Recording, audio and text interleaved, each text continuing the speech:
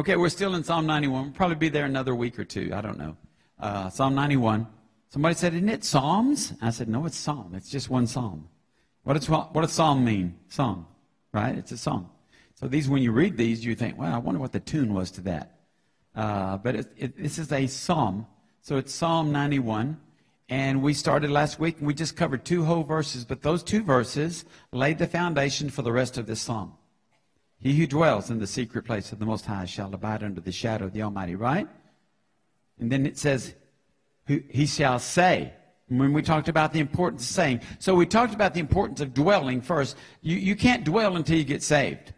You can't dwell. You can hang out. You can do whatever you want to. You can read your Bible. You can do all these things. But you cannot dwell with God until He comes and lives in you. Okay, so salvation is key for you to dwell. And we had some people get saved last week. Amen? Isn't that awesome? And so I put it was like the emergency call at the invitation, the 911 call. And there was an emergency here, and this young lady needed Jesus. And she gave her life to Christ, and she's getting baptized next week, Lord willing. So, and we had a salvation in Unshakable. That's right. God is moving, guys. He's moving.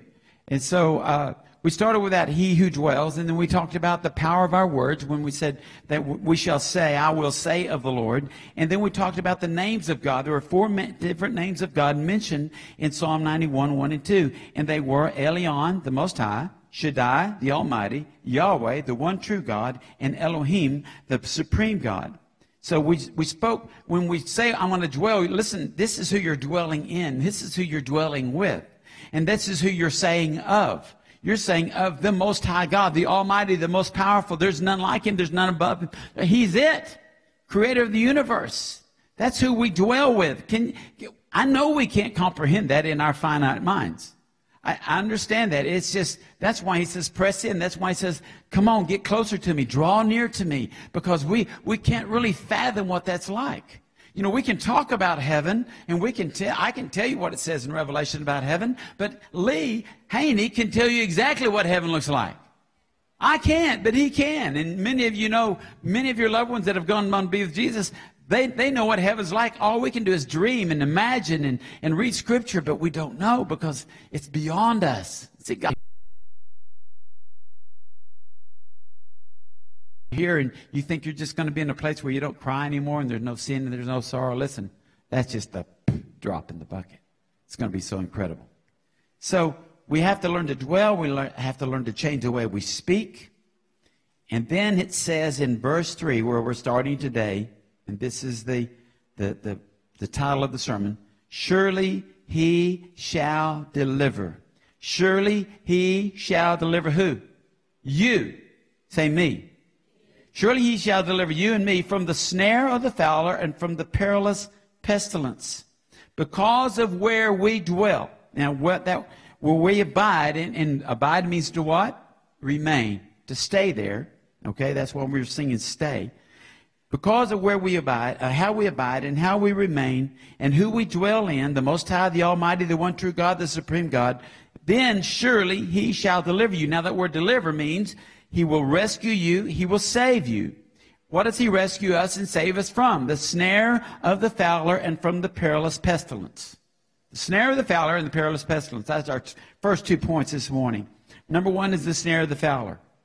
Because that's not normal language for us, the snare of the fowler. And actually a snare is a trap. Any hunters in here that, besides David Hicks, I know he sets traps, that set traps, try to catch prey, okay? I always think of a snare or a trap is when I was watching back when I was a kid, watching the Tarzan movies. Remember they would dig a hole in the ground and they would put bamboo over it and then they would put all that stuff. And so that what the dude would be running along and all of a sudden he's gone, he drops down and now the modern movies, they drop down into spikes and they're mangled for life. But a snare is something that is hidden. It's like camouflage. It's hard to see. So the prey, the bird or the animal or whatever you're trying to catch, they're caught unawares. So He says this, surely He shall deliver you from the snare of the fowler.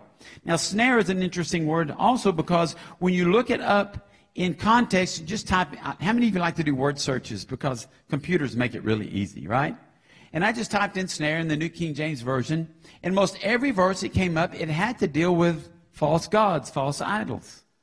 The snare. And I thought, well, that applies here. The snare of the fowler. We're going to talk about the fowler in a minute, the hunter. But the snare of the fowler, the snare is, well, let me read a scripture for you. I've got it here. It's Exodus 34:12. It says, take heed to yourself, lest you make a covenant with the inhabitants of the land where you're going, lest it be a snare in your midst. See, the Israelites were really bad about intermarrying and getting outside of what God said. This is the boundaries I've set for you. They would get outside the boundaries all the time, and all of a sudden they would find themselves worshiping the gods of the people that they were interacting with, or in the land that they were going into, and they would give up on their God and start serving other gods. The snare. Now, how does that happen for us today? I mean, like, I have not been in, nobody's got me to bow down to Buddha. I am not worshiping false idols. Well, we've talked about American idols just a few weeks ago. But how does it happen? Sometimes it just happens with association. You start hanging out with somebody, and they don't believe like you do, but they start telling you how they believe, and you start seeing their lifestyle, and all of a sudden, you moved a little bit away from the Lord, and you've been a little bit closer to an idol. We do that all the time. That's why the Bible says to be careful about who you associate with. See, I think it's bad company corrupts good habits, right?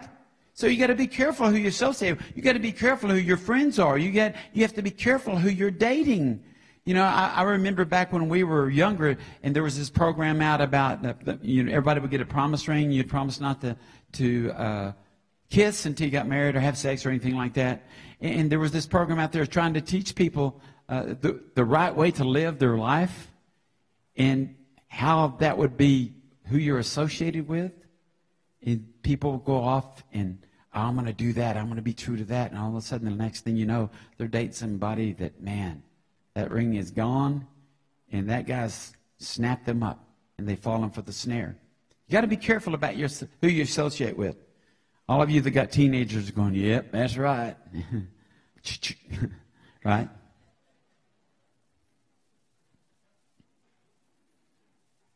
See, a snare is something that you're not necessarily looking for. Anybody ever get blindsided by somebody that, man, you never thought something like that would come out of their mouth?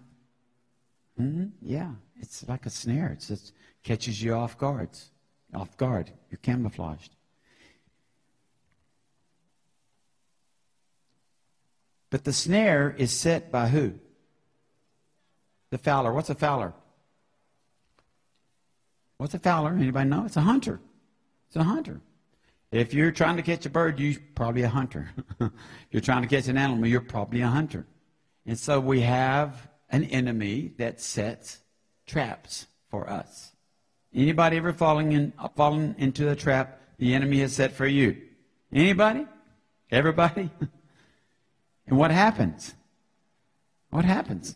Well, here's the thing. We have to recognize we have an enemy. I don't preach a whole lot about the devil, but the devil's real. Okay? I'm going to read you a couple of verses and show you that he is the hunter. 1 Peter 5:8 says, be sober, be vigilant, because your adversary, the devil, walks about like a roaring lion, seeking whom he may what? Devour. That's not like a nice little meal. It's devour. He wants to devour us. And so we have to be sober, we have to be looking, we have to be aware of our surroundings. We have to be watching, we have to have watchmen on the wall. You know, churches divide, churches crumble, churches they just go away because watchmen got off of the wall and they begin to look around and not pay attention to what was going on inside the body. And it happens. More churches are probably going to close during this pandemic than ever in the history of the United States of America, because a lot of them they've drank the Kool-Aid. Shut your doors, don't you open those doors, don't you worship. I am so thankful for those courageous pastors in California that are going against the governor out there. And they're saying, I don't care what the fine is, you can arrest us, you can put us in jail, but we're going to worship the Lord. You can't tell us not to worship God. You can't. It's in the Constitution. They want to separate church and state until they want to separate church and state. Don't get me on that soapbox. That's why you need to vote. We're going to, in the next few weeks, we're going to have a booth set up out there so you can register to vote. If you're not a registered voter, you need to register to vote. And you need to vote the way God would want you to vote, not the way your mom and your granddaddy told you to vote. Did I say that clear enough? We've got to become vocal. It's because we haven't been vocal that the United States is in the shape it's in today. If my people, are you his people? I'm his people.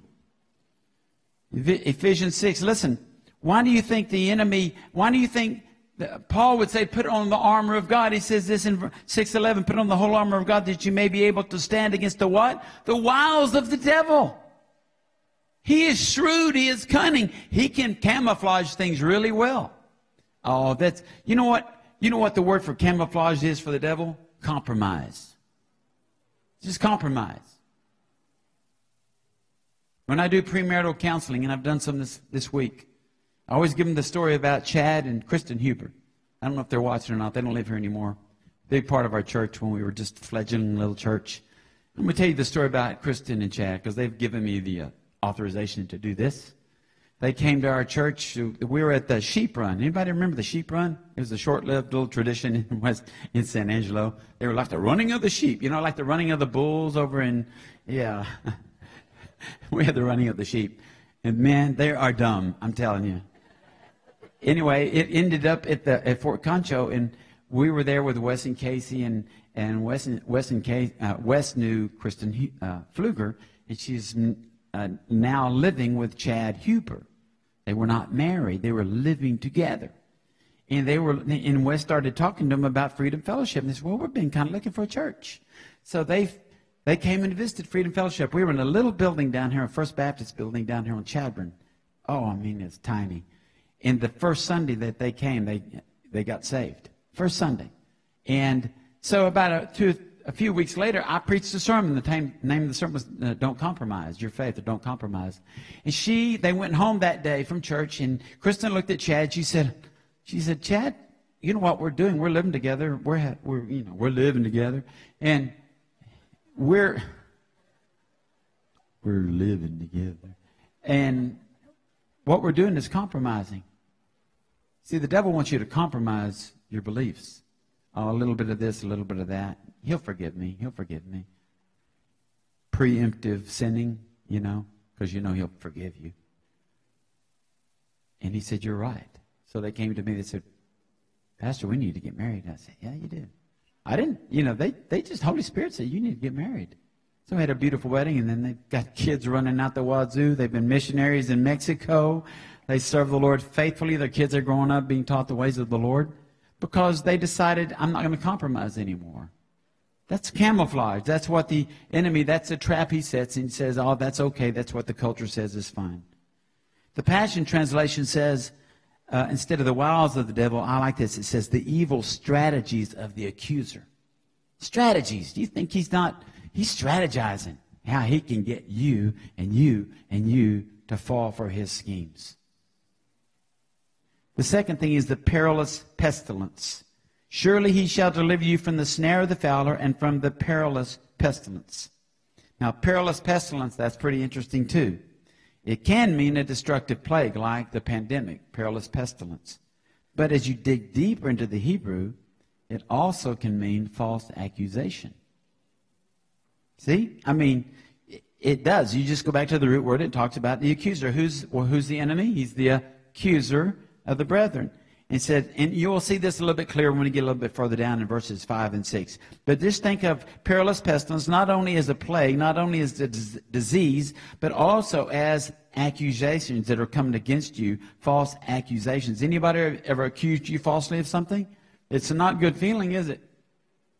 You know, I always thought the worst thing, and probably one of the worst things that could ever happen to anybody is to be put in jail for something they didn't do. I just read where they let a man out of jail, prison. He'd been 37 years? Is it 37 years? And after all that time, he was not guilty after all. Ooh, we made a mistake. 37 years of his life. What a crushing blow to go to prison for something like that. So we're going to get back in 5 and 6. We'll talk a little bit more about that. But I want to ask you this. when the snare comes, when the pestilence comes, when the accusations come, remember we said it's important what you say. What are you speaking when those things come after you? What are you speaking into your life or rebuking in that other sense of what's coming after you? What are you speaking? What are you rebuking in the process of these things coming after you? Because they're going to come after you. Right? How many of you know that the enemy is coming after you? Listen, at least we have a heads up on that. You know, because he isn't going after lost people because he's already got them. People go, well, you know, he probably hangs out at the bars. Now, he hangs out at church. The demons hang out outside. They're waiting outside because, whatever the word, they want to snatch the word as soon as you get outside so y'all can start arguing in the parking lot. Some of you will argue where you're going to go eat. Oh, baby, where you want to go? Well, where you want to go? Okay, let's go to Kentucky Fried Chicken. I don't want to go there. Anybody know that one? Honey, wherever you want to go. But I don't want to go there. But anywhere you want to go. Let's go to Outback. No, let's go to Red Lobster. You know. So you start. And the kids in the back seat going, I thought we were just in church.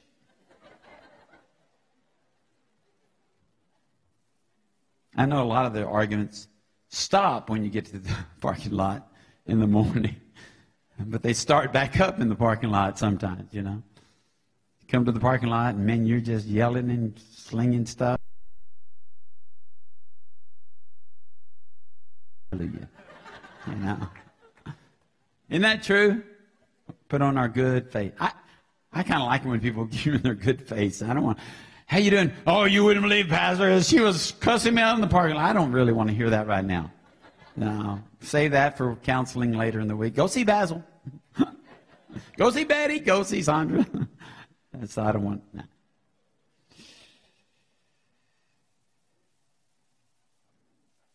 You know, so much of the stuff that we fall for, it's really not so much the devil, it's just us. We get greedy and we get fearful, we fall into traps. We fall into traps. The snare of the fowler. So he says, guess what? I will deliver you from the snare of the fowler. Or the fare of the snowler. I'll deliver you from the snare of the fowler. But here's how I'll deliver you. Dwell with me. Say of me, God, you're my deliverer. You're my fortress. You're my strong tower. I'm going to run into you. I'm going to get in the tower. You know, it's not always easy to stand in the midst of pain and declare and decree and to believe the goodness of God, is it? It's not always easy. I mean, if you think it's just always easy, I like to talk to you because I know people, when you're in pain, physical pain, can I get a witness? Sometimes you just go, God, help me. Where are you? What's going on? Did I deserve this? You know? We do all those things, and all of a sudden, we quit declaring and decreeing in the midst of pain. And so that's why we need somebody else declaring and decreeing over us sometimes when we're not even strong enough to do it ourselves.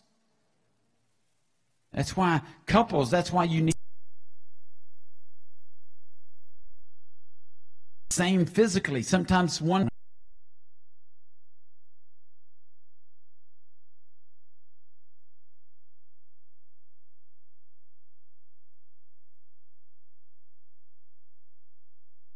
another.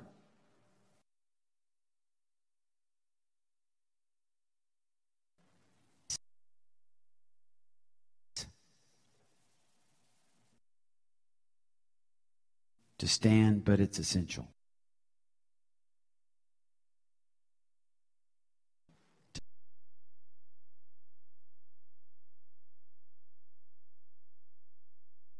I will trust him.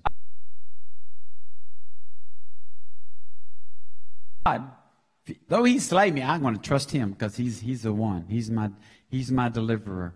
He's my healer. He's my everything.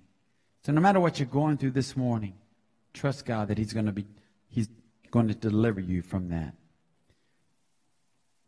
The third thing we want to look at this morning is that we are covered. I love this. We have a ministry at our church called Prayer Coverings.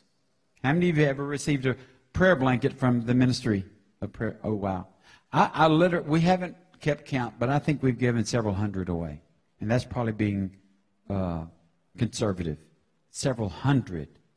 And they come from this church, they get prayed over, they get anointed with oil, they come and they go all over the country, all over the world. We sent them literally all over the world.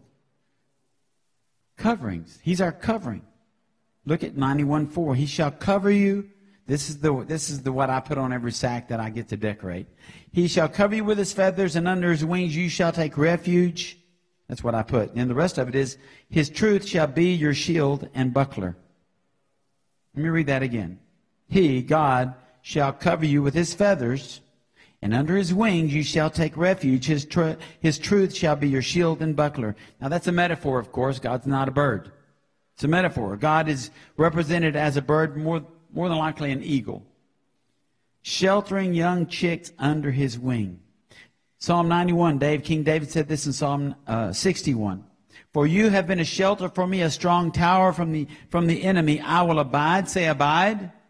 That means to remain. I will abide in your tabernacle forever. I will trust in the shelter of your what? Your wings. I will trust in the shelter of your wings. Then he says Selah, which means to rest. Have you ever thought you were covered by insurance? And the fine print said you're not covered? Anybody? It's not a good feeling, is it? But when we know that we're his, that we belong to God, he says, I have got you covered. I've got you under my wing. I'm going to hold tight to you. Now, what can change that? When we run away from him. When we run out from under his wings. In other words, we say, I don't trust you. You can't get me through this. He's going to go, okay. Now, you're still saved, but you're going to reap some discipline from the Lord from running away from the protection. Right? Because he says, he who what? Dwells. He who dwells, he who abides. And listen, we still have free will. We can say, God, I got this one. And he'll say, okay, if you think so. And he'll let you do your own thing. How many of you have wandered away from God before? Okay. Were there consequences? Yes. You know why there were consequences? Because he L-O-V-E-S. He loves you. He says he disciplines those that he loves. He wants you to come back because he knows that only he can really protect us. And why we would run away from his protection is beyond me, but we all do that. Matthew 7, listen. I didn't give this scripture to Lisa or to Richard. But in Matthew 7, 20, I think it's 21, people were, Jesus was saying they're going to be, in the last days, people would come to me, or at the end, before the judgment, they're going to come to me and they'll say, well, didn't I cast out demons in your name? Didn't I do wonders in your name? Didn't I do all these incredible things in your name? And Jesus is going to say, don't know you. Depart from me. You practice lawlessness. He's going to say, the worst thing that you can ever hear from Jesus is, I never knew you. That's the worst thing you can ever hear from him. So the thing is, if you don't know you're his, you need to know that you're his. That's why we have what we call invitations here to come to know Jesus Christ, like Aaron did last week. Because you don't want to get to that day of judgment, and God says, I don't know you. But I was at church. I went to Freedom Fellowship a few times. I walked the aisle. I got baptized. He said, I don't know you. You never gave your life to me. He who dwells is covered. So you want to get your fire insurance, but you want to get more protection than that. Amen?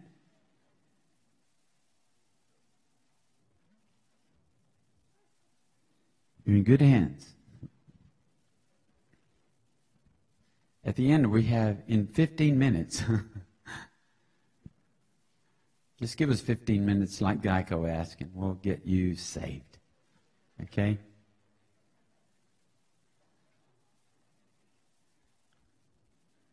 We talk about being under his wings in Matthew. This is another one of those verses that you want to make sure you're saved, because Jesus said this in Matthew 23:37. Oh, Jerusalem, Jerusalem, the one who kills the prophets and stones those who are sent to her. How often I want to gather your children together as a hen gathers her chicks under her wings.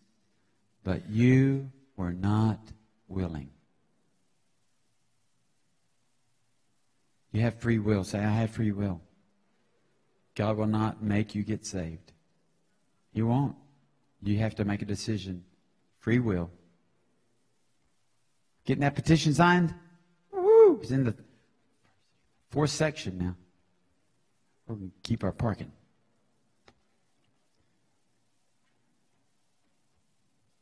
What'd you say? Oh. When in doubt, say hallelujah. The 4th one is our shield and buckler. So again, people are kind of going, most of us know what a shield is, but not everybody knows what a buckler is. 91:4 says, He shall cover you with His feathers. Under His wings you shall take refuge, and His truth, say truth. His truth shall be your shield and buckler. Now, when you look at truth in the Hebrew, this is what truth means. God's truth is His firmness, His faithfulness, His reliability, and His stability. His truth. Mary and I were talking about that this morning. Our God never changes. I am the Lord thy God, I do not change. Everything changes around us. Everything changes. But God doesn't change. He's the rock that He doesn't change. So we can count on Him. If His word said it then, His word means it now. He doesn't change. He is our shield. His truth is our shield and our buckler. Now, the shield here is one of those big, gigantic shields. How many of you like you watch those movies with Robin Hood and they have the masses of the people coming in, they all march forward and they have those great big shields. And they get down like this and they pull that shield up and they'll shoot the fiery arrows and they come in, bam, bam, bam, bam. Most of them had some kind of a leather on the front there. The arrows would stick and then they would flame out. He's talking about a big shield that covers. He said, my truth, listen, my truth will be your shield and buckler. Now, what do I say every Sunday? How do you get under the shield if you don't know His truth? What's His truth? His word. We talked about that last week. You got to know His word. So His word, His faithfulness, His firmness, His stability, all these things cover us when we're in a battle. And we're all in a battle. Now he said there's also the shield and then there's a buckler. Now when you look at the Hebrew of buckler, it means the same thing as the shield. It means a big shield. But it also means in other instances, it means one of those little round shields that you put on your wrist or your arm like that. Have you ever seen them like that? They got that round shield. Not like Captain America. He throws his. But, it's just one of those shields. So you got a big shield and you got a little shield. And I think of that little shield as just like walking through, and the enemy's throwing things at you, and just bang, bang, bang. You just bounce it off like Superman does the bullets, right? You just bounce off. We have to have the shields. We have to walk under the shadow. We have to stay under His wings. Listen, all these scriptures are saying what? Get close to God and stay there. Get close to His word and stay there. Get close in prayer and stay there. Get fellowship with other believers and stay there. Don't get outside the rim, because if you get outside the rim, outside the shield, listen, the enemy has a free shot at you. And he's pretty good with that bow and arrow. Whatever he shoots at us, it's a fiery darts. But it says in Ephesians 6, it will quench every fiery dart of the enemy. Every fiery dart.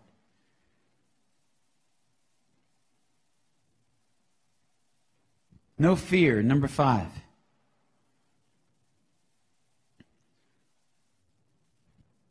We're good.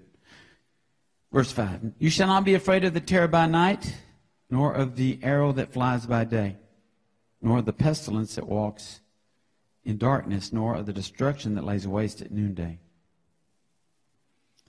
During this pandemic, everybody's been quoting 2 Timothy 1:7, right? You know what I'm talking about? For God did not give us what? But it's power, love, and a sound mind. Puts power before love. I don't know if it does. God did not give you. Say, God did not give me a spirit of fear. So fear is a what? Spirit. Okay? So if God didn't give us a spirit of fear, he gave us what? A spirit of faith or power, love, sound mind. God has something good to give you. The enemy wants to give you fear. So we quote this all the time. God did not give us a spirit of fear, but power, love, and a sound mind, and yet we walk around afraid. We walk around scared. And I'm not talking about wisdom. I know there's a difference between wisdom and fear. But some people are just, I just can't move. I'm paralyzed because of fear. Fear is such a damaging spirit. It goes against the very fiber of faith that God's put in you. The fear wants to wipe away all of your confidence in God. And he says, God did not give us that spirit of fear, but power and love and a sound mind. Listen, deep fear speaks of a lack of trust in God. I'm not talking about your everyday, you see a snake, I'm not talking about that. I'm talking about everything that is around you you're fearful of. You can't walk out your door without being afraid. You have a phobia about everything. You've got the whole list. Deep fear speaks of a lack of trust in God. If God truly is our shelter, our protector, our refuge, our strength, then whom should we fear? Look at Psalm 27:1. The Lord is my light and my salvation. The Lord is my light and my salvation. Whom shall I fear? The Lord is the strength of my life. Of whom shall I be afraid? Throughout Scripture, God said, do not be afraid. Do not be afraid. Do not be afraid. And yet the enemy says, be afraid, be afraid, be afraid. God doesn't got you on this one. He hasn't got you covered on that one. But my God says, I've got you covered. Even with pestilence, with a deadly plague, I've got you covered.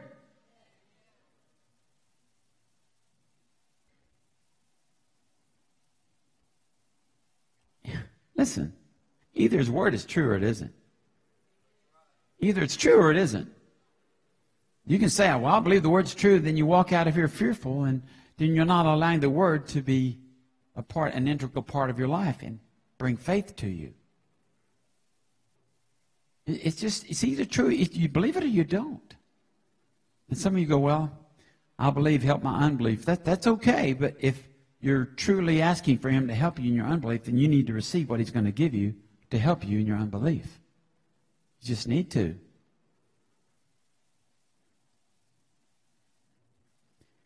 And I say this every week. I want to give you another scripture, Psalm 119:11. Your word I have hid in my heart that I might not sin against you. So, what do you mean sin against you? You're talking about fear. Fear is sin. Worry is sin. You know why? Because it says what is not of faith is not of God. If it's not of faith, it's not of God. So anytime we're worrying and fearful and all that, we're walking in sin. We're walking in doubt and unbelief. God can't come through on this one. Surely not God wouldn't help me on this one. And so you walk through all life with fear and worry and doubt. Jesus said, don't worry about anything. Philippians says, don't worry about anything. You know, we worry about everything. I haven't quoted Charles Spurgeon in a long time. This is good. Charles Spurgeon said this. Not to be afraid is in itself an unspeakable blessing. Did y'all hear what I just said? Not to be afraid is in itself an unspeakable blessing. Any of you have really battled fear? Come on, and worry. If you battle it, maybe you're battling it now, and God's giving you this. He's got a word for you today. If you battled it before, but you stepped out of it, you know what I'm talking about? All of a sudden you're like, whew, man, this feels good. I've been blessed. I'm not worried about the bills. I'm not worried about this. I'm not stressing about this. I'm not stressing about my kids. I've just given everything to Jesus, and he's taking care of things just like he said he would. It's an unspeakable blessing. Then he goes on to say, since for every suffering which we endure from real injury, we are tormented by 1,000 griefs which arise from fear only.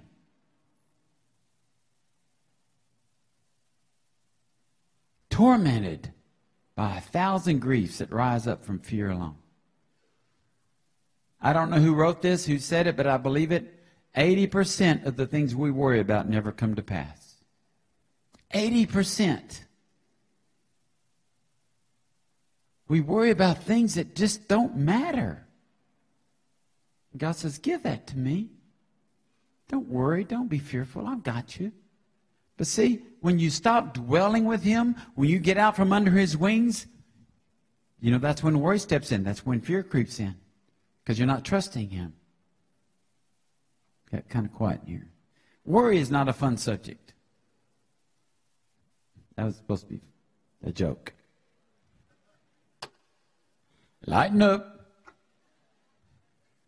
Because most people worry. All right, here, show of hand. How many of you are warriors? Ooh, sinners. Now, God didn't want you to worry. See, when you raise your hand, you're saying, man, don't worry, maybe a little too much. It's just a trust issue. Can God take care of that? You bet he can. And you know how he takes care of a trust issue? He wants you just to trust him. Sounds so elementary. But God didn't make it complicated. We did. Okay? You shall not be afraid of the terror by night, nor the arrow that flies by day, nor the pestilence that walks in darkness, nor the destruction that lays waste at noonday. There's an acronym for fear. It's called false evidence appearing real. Have you heard that one? False evidence appearing real. And the devil's really good with taking those things and running with them. He's really good at accusing us of our failures, our sins, our shortcomings. Anybody been accused lately of your failures by the enemy? He accuses us all the time. You know what my answer is to that? Did you know you can actually agree with the enemy? There's a scripture that backs it up. I didn't look it up. But you can agree with your adversary. Listen, if he tells you you screwed up or you messed up, you know what you can say? Hey, you're right, devil. But guess what? I'm covered by the blood. Yeah, I messed up. Hey, do we mess up? I mean, is anybody in here that's perfect? I'd like to get to know you. Actually, I wouldn't. I'd be kind of leery of you. Because then the next thing I know, you're starting a cult somewhere. I am the Messiah.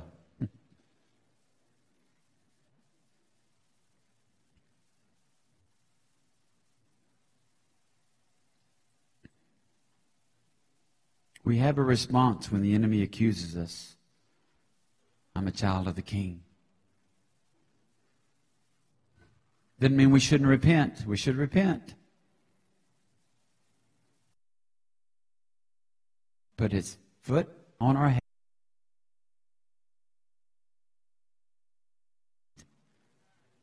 Not the other way around. So you just need to be bold when he accuses you, and even if he's telling the truth about what you just did. You see, I know, but I'm covered. I'm under his wing. The devil only gains a foothold when we give up and we agree with him and don't repent. 2 Corinthians 5:21.